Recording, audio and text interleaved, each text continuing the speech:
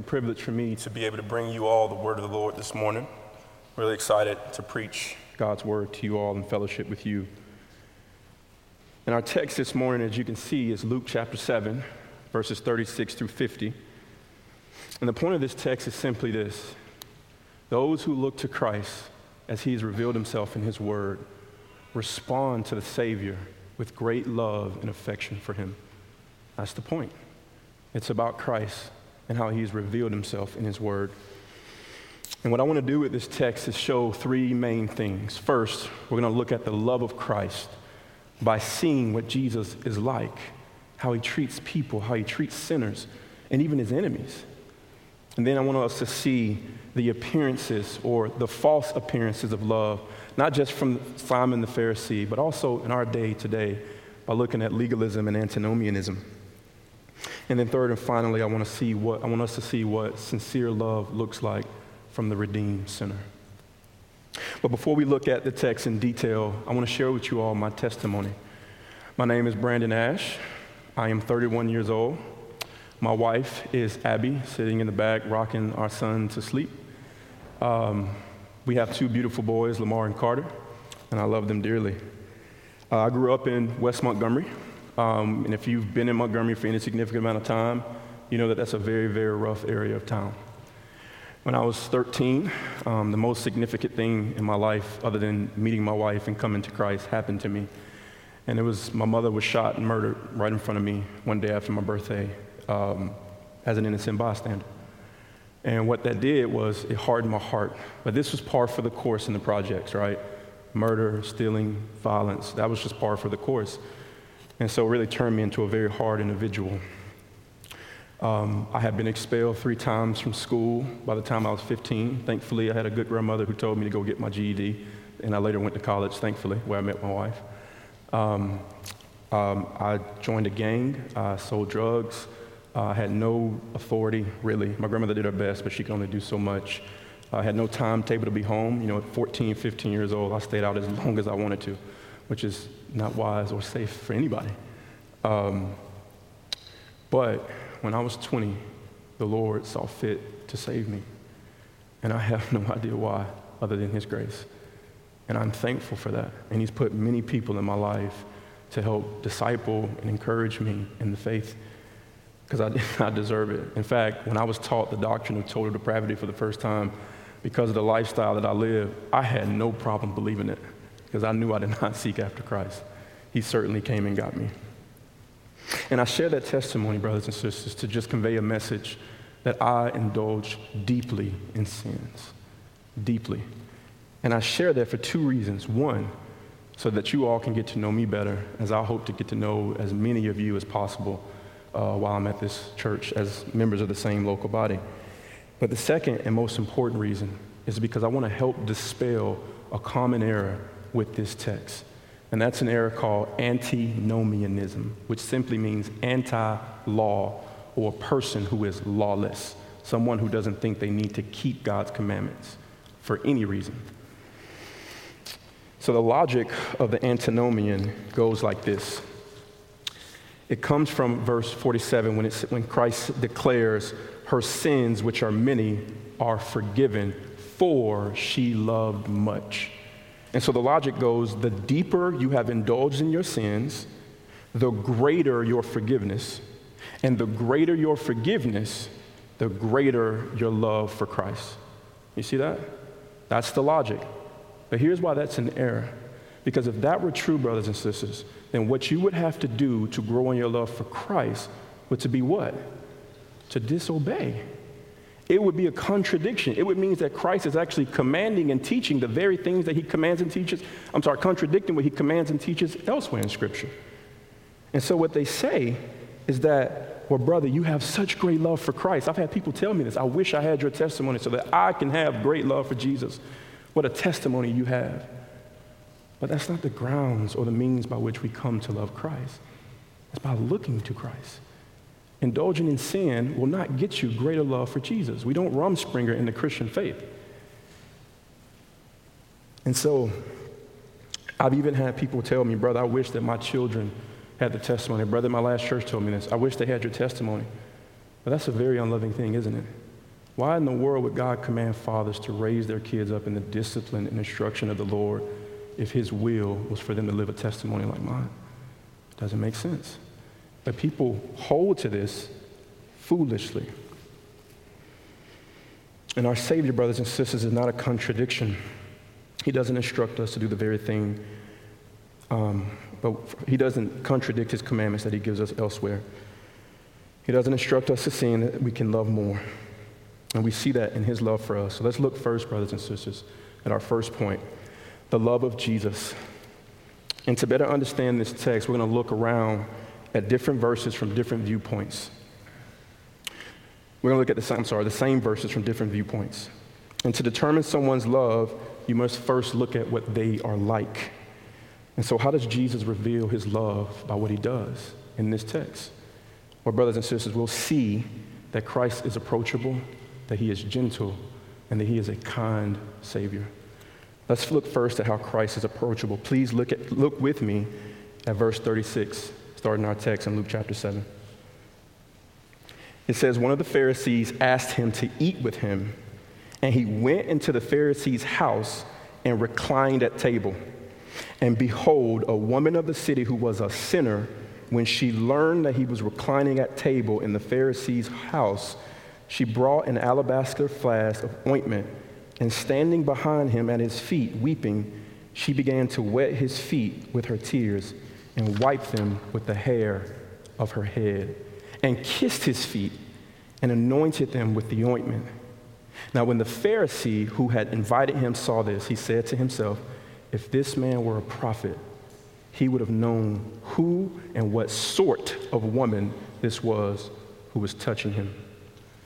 Now, one of the characteristics of the Gospel of Luke is that he does a really good job of structuring both this letter and the letter in the book of Acts to the person he was writing it to in Theophilus. And he makes sure to mention a key description about this woman twice in this text, verses 37 and 39.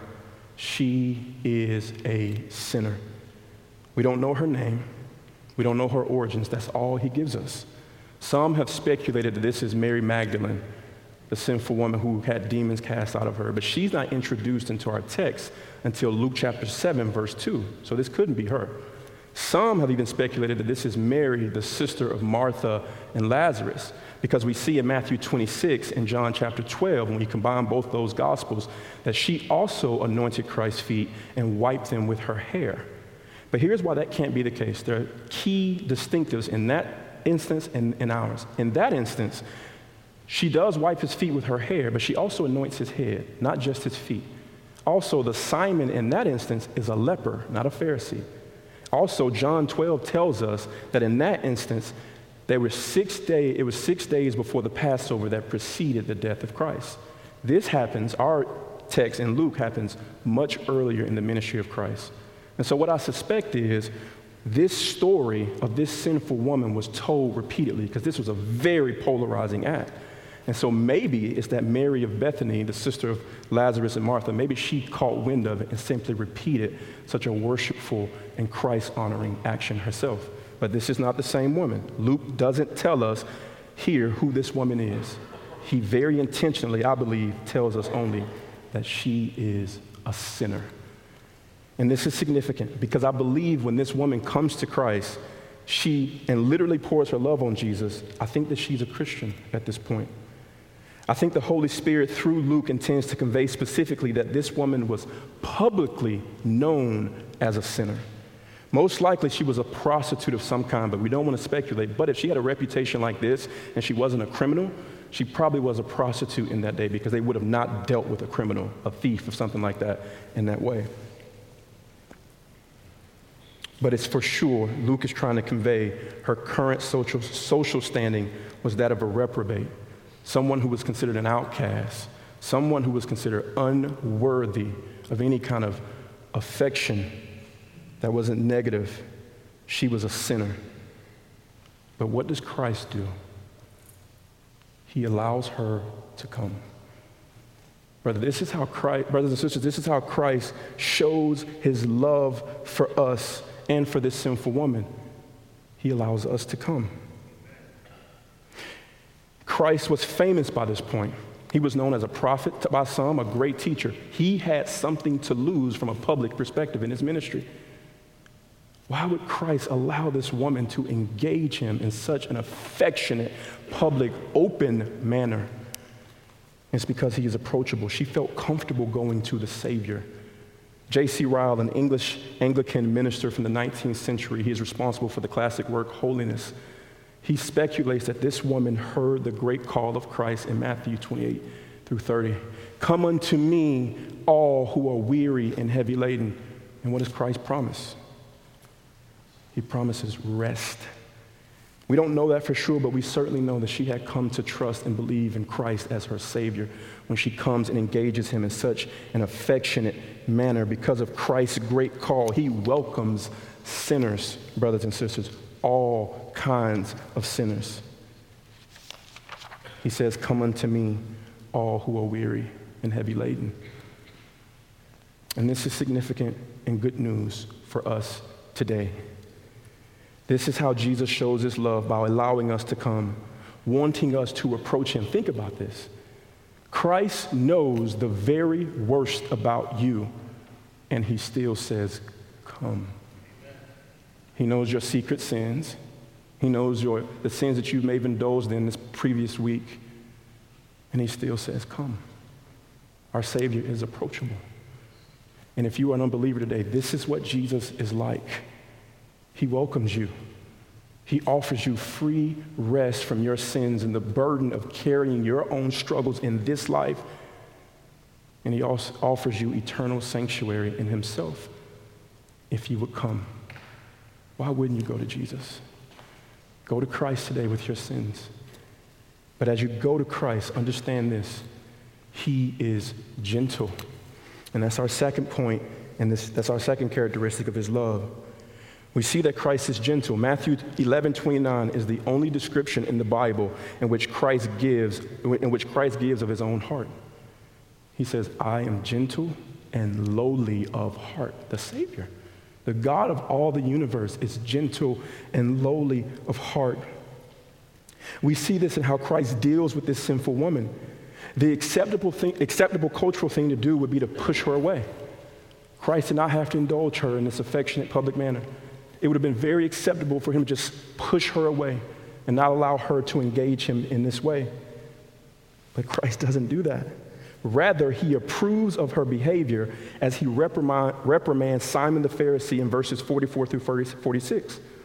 And then he gives her a public stamp of approval in verse 48. Your sins are forgiven. Christ was very careful to do this. This woman was a public disaster, but Jesus here uses his authority to restore her in a spirit of gentleness. He was not an authoritarian. He did not bully her into following him. He did not shame her. He could have called out all of her sins in that crowd, and nobody would have batted an eye. He did not do that. He was careful by pronouncing, your sins are forgiven. He was not harsh. He was gentle. And how can this be? This is how God shows his love, brothers. Christ became a man so that he can be gentle with us. Hebrews 4:15 tells us, we do not have a high priest who is unable to sympathize with our weaknesses. Why? Because in every respect, he has been tempted as we are, yet without sin. Christ became a man. God, the all-powerful God, whose holiness is irreproachable, he would crush us if Christ had not become a man. He cannot tolerate evil or sinfulness, but Christ became a man for you and for me, so that he can be gentle with us, so that he can be careful with us when we sin against him. God is even gentle with us in discipline. Have you considered that? His discipline, according to Hebrews 12:10, is so that we can share in his holiness, which means simply that his discipline for us is not wrathful. His discipline is always instructive. That's gentleness, because the correction of the unbeliever for all of eternity will not be gentle. It will be wrathful in hell for all of eternity. But if you are in Christ, it is gentle. He is careful with you because of Christ's atoning work. The Father is gentle with us only in Christ. He isn't harsh, because that's not what harsh people are like, are they? What are harsh people like? They're legalistic. Do it yourself. Pull yourself up by your own bootstraps and keep going. It's not as bad as you think. That's what harsh people are like. But that's not what Christ does here. He doesn't do that. He is gentle to forgive her sins. He covered her sins in love because he was going to die on the cross for her sins. And so if you struggle with harshness, sometimes maybe with your spouse or with your kids, look to Jesus and die to yourself and follow his example here. Brothers and sisters, the currency of the Christian response to sin against us is both justice and mercy. Christ takes on the wrath of sin justly to appease the justice of God so that he can show mercy to us. We should be merciful to those who sin against us if we are to be like the Savior. And this is how Christ shows his kindness to the sinful woman. And that's our third characteristic of his love. We see the kindness of Christ in that he actually forgives her sins. Jesus does not simply indulge her actions for public consumption. This piece of history has eternal consequences. He redeems her from her many sins, yesterday, today, and tomorrow. Christ's love and forgiveness of this sinful woman led to her repentance. That's an important point. The Bible, brothers and sisters, call that the kindness of God. Romans 2:4 says, "Do you presume on the riches of his kindness and forbearance, not knowing that God's kindness is meant to lead you to repentance?" Jesus is kind towards all who call upon his name for salvation. He promises he will forgive your sins. Go to the Savior. And so how do we apply this? Think with me about a parent. Not thinking about any specific parent, maybe myself more than anybody. Think about a mother or a father who regularly deals with a child in a harsh manner for disobedience. Maybe it's not even disobedience. Maybe it's just some man-made standard that this parent has created in their own hearts. And when this child cannot live up to this task, they are harsh with them. Do better. Clean your room better. Clean your room faster. They're harsh with this child. And what this does is causes this child to reluctantly go to this parent. And so maybe this child begins to engage in secret sin because they cannot go with sincere affections to this parent because of how they're treated with harshness. But then this parent remembers what Jesus is like and how Christ is never harsh with them. In fact, the well of his love never runs dry with grace and mercy towards his people. And when they come, and even if they come reluctantly, he always forgives them. And he always welcomes them in a spirit of gentleness. And he is always kind, reassuring them that their sins are forgiven. And they're this parent with great conviction repents of their sins, maybe even with weeping. They are grief-stricken because of how they see how the Savior treats them, and it doesn't match how they've treated the child. And there they go to this child with repentance, and they say, "Please forgive me, for we both need Christ to cover our sins." Brothers and sisters, that is the proper response to seeing what Jesus is like. He is approachable, he is gentle, and he is kind. Let's look at our second point, the appearance of love. Look again with me at verse 36. It says, a Pharisee had invited Christ into his home. Now, the relationship between the Pharisees and Christ to this point was not good. In fact, the Pharisees had set themselves up as enemies of Christ by this point. Starting in Luke chapter 5, verse 17, all the way through Luke chapter 6, verse 10, you don't have to turn there, it's a lot of scripture. We see Christ heal a paralytic and forgive his sins. We see Christ preach the gospel. He fellowships with his disciples. He heals a man on the Sabbath. The Pharisees in this same time accused Christ of blasphemy, of law breaking, not being pious as they were, being a friend of sinners, and specifically breaking the Sabbath. And by chapter 6, verse 11, they had had enough of the Savior. It says that they were filled with fury and discussed with one another what they might do to Jesus. They were enemies when this Pharisee, Simon, invited Christ into his home. But there's nothing in our text to indicate that Simon the Pharisee felt as strongly or was among that group of the Pharisees who wanted to do harm for Christ. In fact, I would characterize him as a skeptic. He's skeptical but curious about who Jesus really is. He wanted to verify, at the very least, Christ's perceived shortcomings. Were his colleagues correct about who they said Jesus was? But Christ uses his curiosity to unearth the nature of his heart and his false hospitality. Please look with me at verses 40 through 43. It says, "And Jesus answering said to him, 'Simon, I have something to say to you.' And he said, 'Say it, teacher.' A certain moneylender had 2 debtors. One owed 500 denarii and the other 50. When they could not pay, he canceled the debt of both. Now which of them will love him more?' Simon answered, 'The one I suppose whom he canceled the larger debt.' And he said to him, 'You have judged rightly.'" Christ is here setting a clear picture for Simon the Pharisee, and he's doing so quite intentionally. The illustration is plain, and the conclusion is easily attainable. The larger the debt that is being canceled will produce the greatest amount of gratitude and love.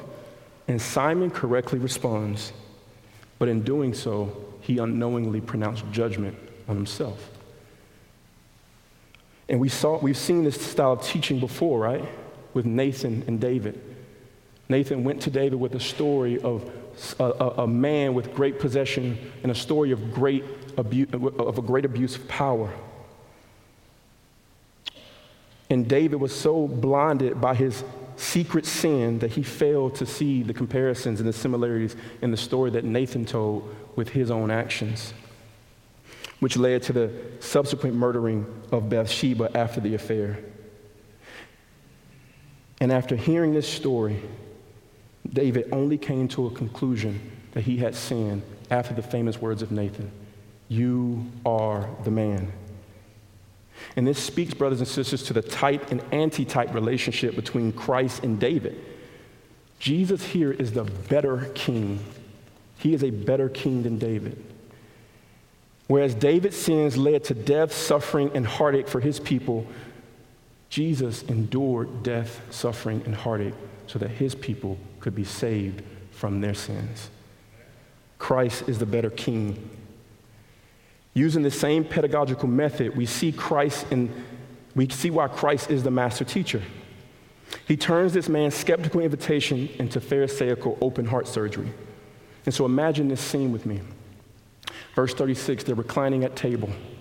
And so just imagine sitting at a table, maybe on a back patio type of scene, where they're probably sitting further away from a table than you would expect at a dinner party or something like that. Maybe they were even standing around the table. And this woman of bad repute walks in, weeping.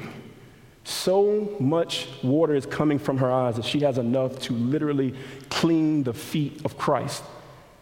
And she is wiping them with her hair, drying them with her hair. She takes out expensive ointment and pours it on his feet, and perfume fills the room.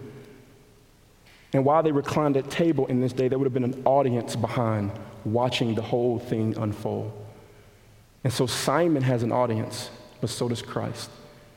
And he uses it to unearth the false humility of Simon.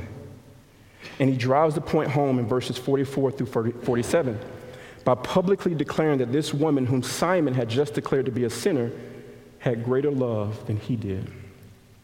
Listen to the contrast in verse 44. "You invited me into your home, but did not offer water for my feet."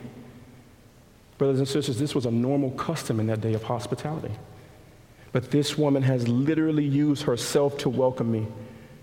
Verse 45, "You have not greeted me with a respectful kiss."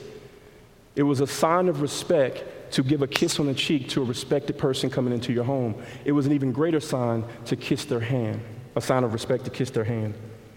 But this woman has not ceased to kiss my feet as a sign of gratitude, love, and respect. Verse 46, you have not blessed me by anointing my head with oil. Olives would have been in abundance. They would have been very cheap in this day.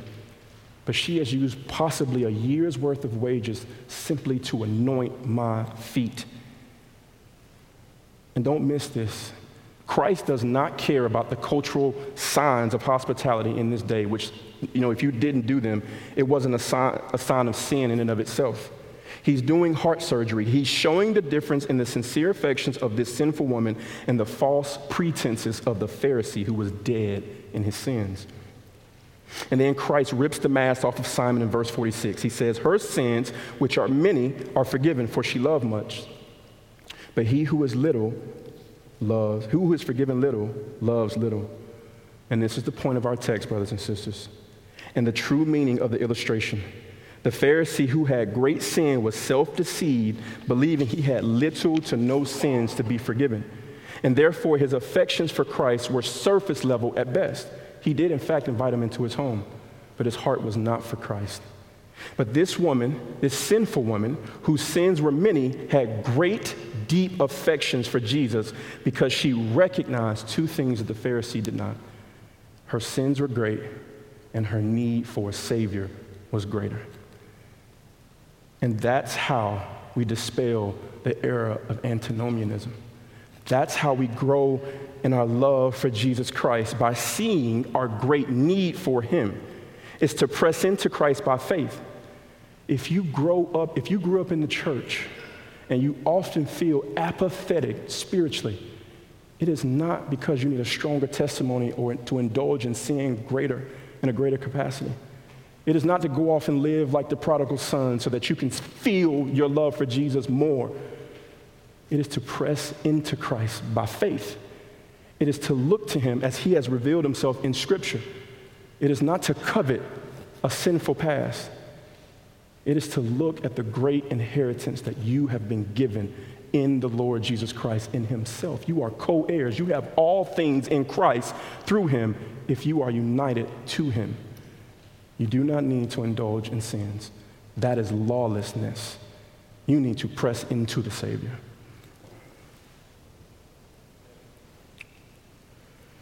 And we see lawlessness all over our society.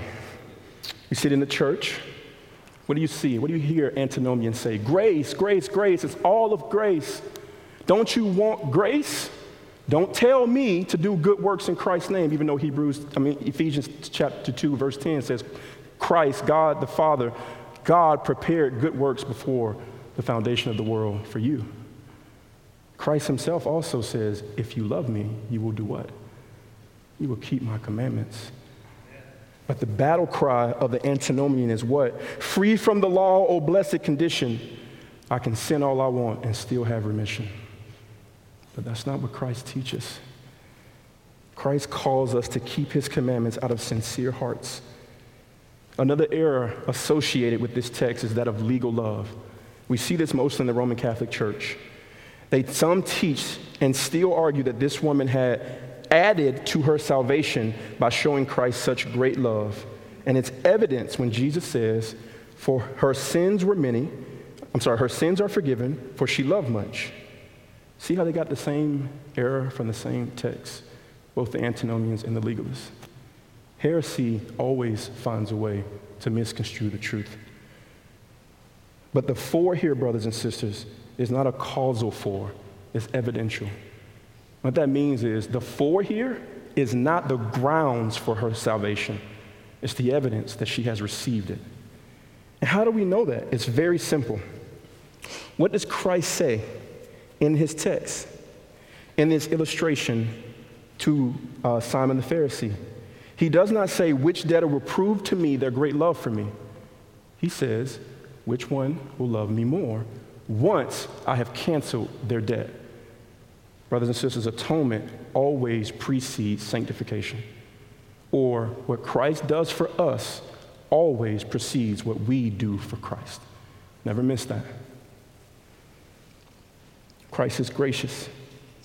Christ also says in verse 50 that her faith has saved her. Not her love and affection for her, but her faith in him has saved her. And we know that faith is passively given to us by God. And so we must be aware of the dangers of misinterpreting the Bible. Because legalism does not come to us and say, let me put burden after burden after burden upon you. What does it say? It says it has the appearance of love. It says, look at how God allows you to partake in your own salvation. You are co-heirs with Christ after all. Don't you want to partake in your own salvation? Isn't that so exciting? Take these sacraments and add to your faith. Do these works for final justification. Doesn't that seem more exciting? But that's false, brothers and sisters. God loves you too much to allow you to bear the burden of the law and sin for life, because you can't. I can't. We need Christ. Antinomians don't come to you and say, let me walk you off the narrow path. They say, grace, grace, it's all grace. Don't you want grace? But church, God loves you too much to leave you in your former sins. If you are in the new covenant, then you have a new heart.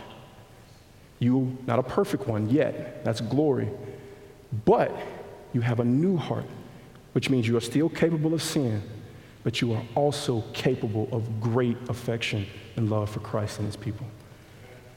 And this leads to my third and final point, what sincere love looks like from the redeemed. And we see three things mainly. The first point is a repentant sinner worships with sincere affections. Sorry.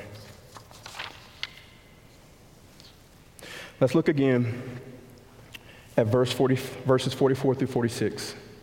This woman wasn't just giving Christ the culturally approved customs of hospitality. She went above what was due and ordinary to a mere man. Whereas Christ would have accepted water from his feet, and a towel to dry them from Simon the Pharisee, she gave her own tears and hair. She didn't give him the acceptable kiss on the hand. She kissed his feet. She spared no expense with a year's worth of wages to perfume his feet. Notice where all of her actions were geared towards. Where were they directed? At the feet of Christ.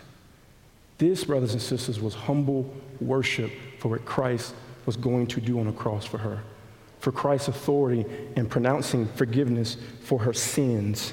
She loved Jesus. And this should be our response to the forgiveness of Jesus. Repentance and humble worship from sincere hearts. John 4:24, God is spirit, and those who worship him must worship him in spirit and in truth. Brothers and sisters, truth is just another way of saying worship him sincerely. Secondly, we see that a repentant sinner understands the completed work of Christ. And so why is this important? Because it honors Christ when we understand all that he has done for us and respond in obedience accordingly. What is evident in our text about this sinful woman is that her sins were great and her love for Christ was also great. And this proves that great love can follow great sin. But the reason for her love being so great was because she believed that her forgiveness was even greater than her sin. It had to be for her incredibly, incredibly comforting to hear Christ say publicly, your sins are forgiven. And don't miss the larger picture here of Christ's pronouncement, his authoritative pronouncement of forgiveness. It's a declaration that foreshadows both Christ's messianic authority as the Christ, as well as his messianic reward as the keeper of the covenant of redemption. Jesus and the Father in eternity past agreed that Jesus would come and redeem a people of the Father's choosing by dying on a cross and rising from the dead for them. And the Father promised Christ's rewards once he had accomplished his task. Matthew 28:18 says, all authority on earth has been given to me. The given here implies that something, in this case authority, was bestowed or given to Christ by the Father. Christ has all authority because of his accomplishments in the covenant of redemption. And he's been given all authority by the hand of the Father. And that means that Christ is our king.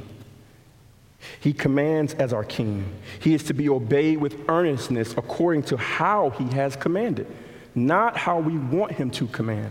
That is important.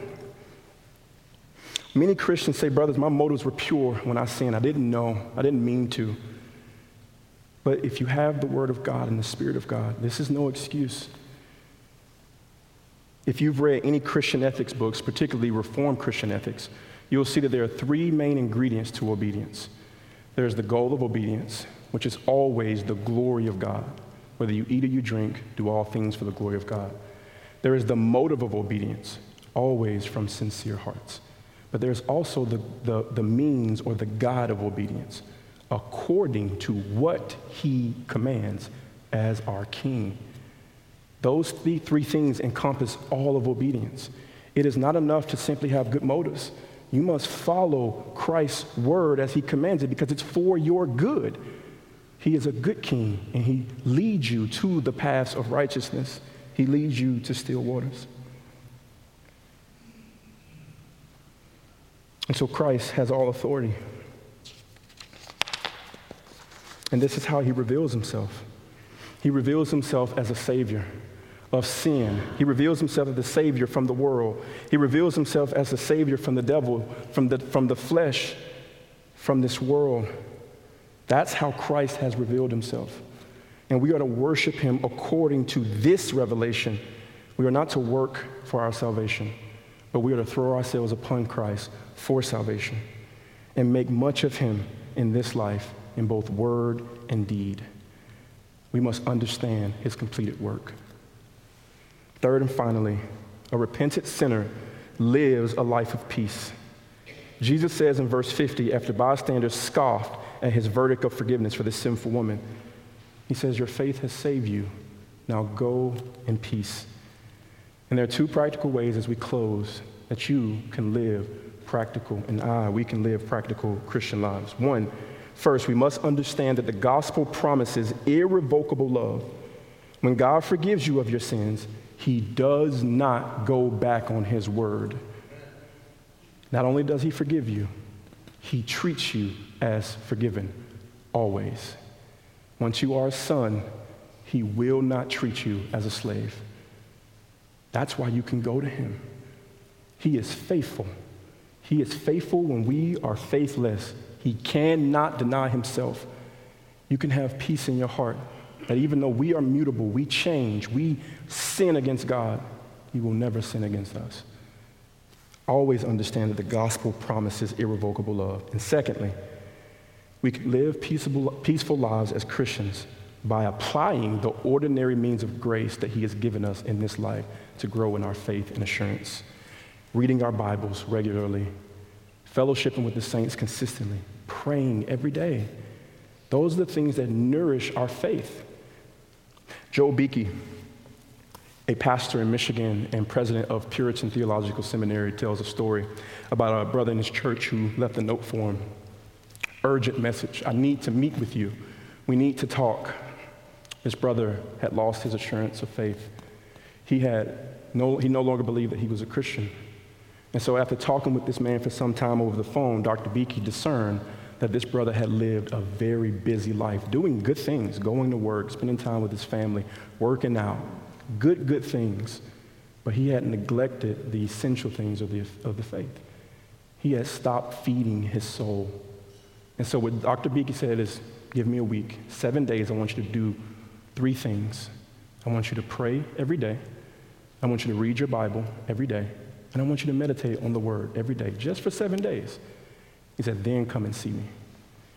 After 7 days had passed, the brother had left a message for Dr. Beeke. I no longer need to meet with you. Simply by reading his word, praying, and meditating on the word, he had recovered his assurance of faith. He had an internal battle. He had no peace because he was not feeding his soul. He was certainly a Christian, but he was not feeding his soul. And his assurance of faith had waned so much so that he did not think he was a Christian. Brothers and sisters, do not underestimate the power of reading the word by faith and prayer and fellowship and meditation and the means of grace that God has given us to nourish our faith in this life, do not underestimate the power that they have on us spiritually. So I encourage you, if you want to live peaceful lives, read your Bible, not legalistically, but by faith, because it is a means of grace, and it does nourish your faith, even if you can't feel it. And so there we have seen three things. We've seen the love of Christ, we've seen the false appearances of love, and we've seen what sincere love looks like from a redeemed, repentant sinner. May Christ allow us to go from this place with more sincere love in our hearts. Let's pray. Father, we thank you for Jesus, and we thank you for his cross, and we thank you that he is our King. But Father, we thank you that he has died for our sins, that we may live a life of peace and of love, sincere love from our hearts for him and for one another. May we go from this place with more sincere hearts. In Christ's name, amen.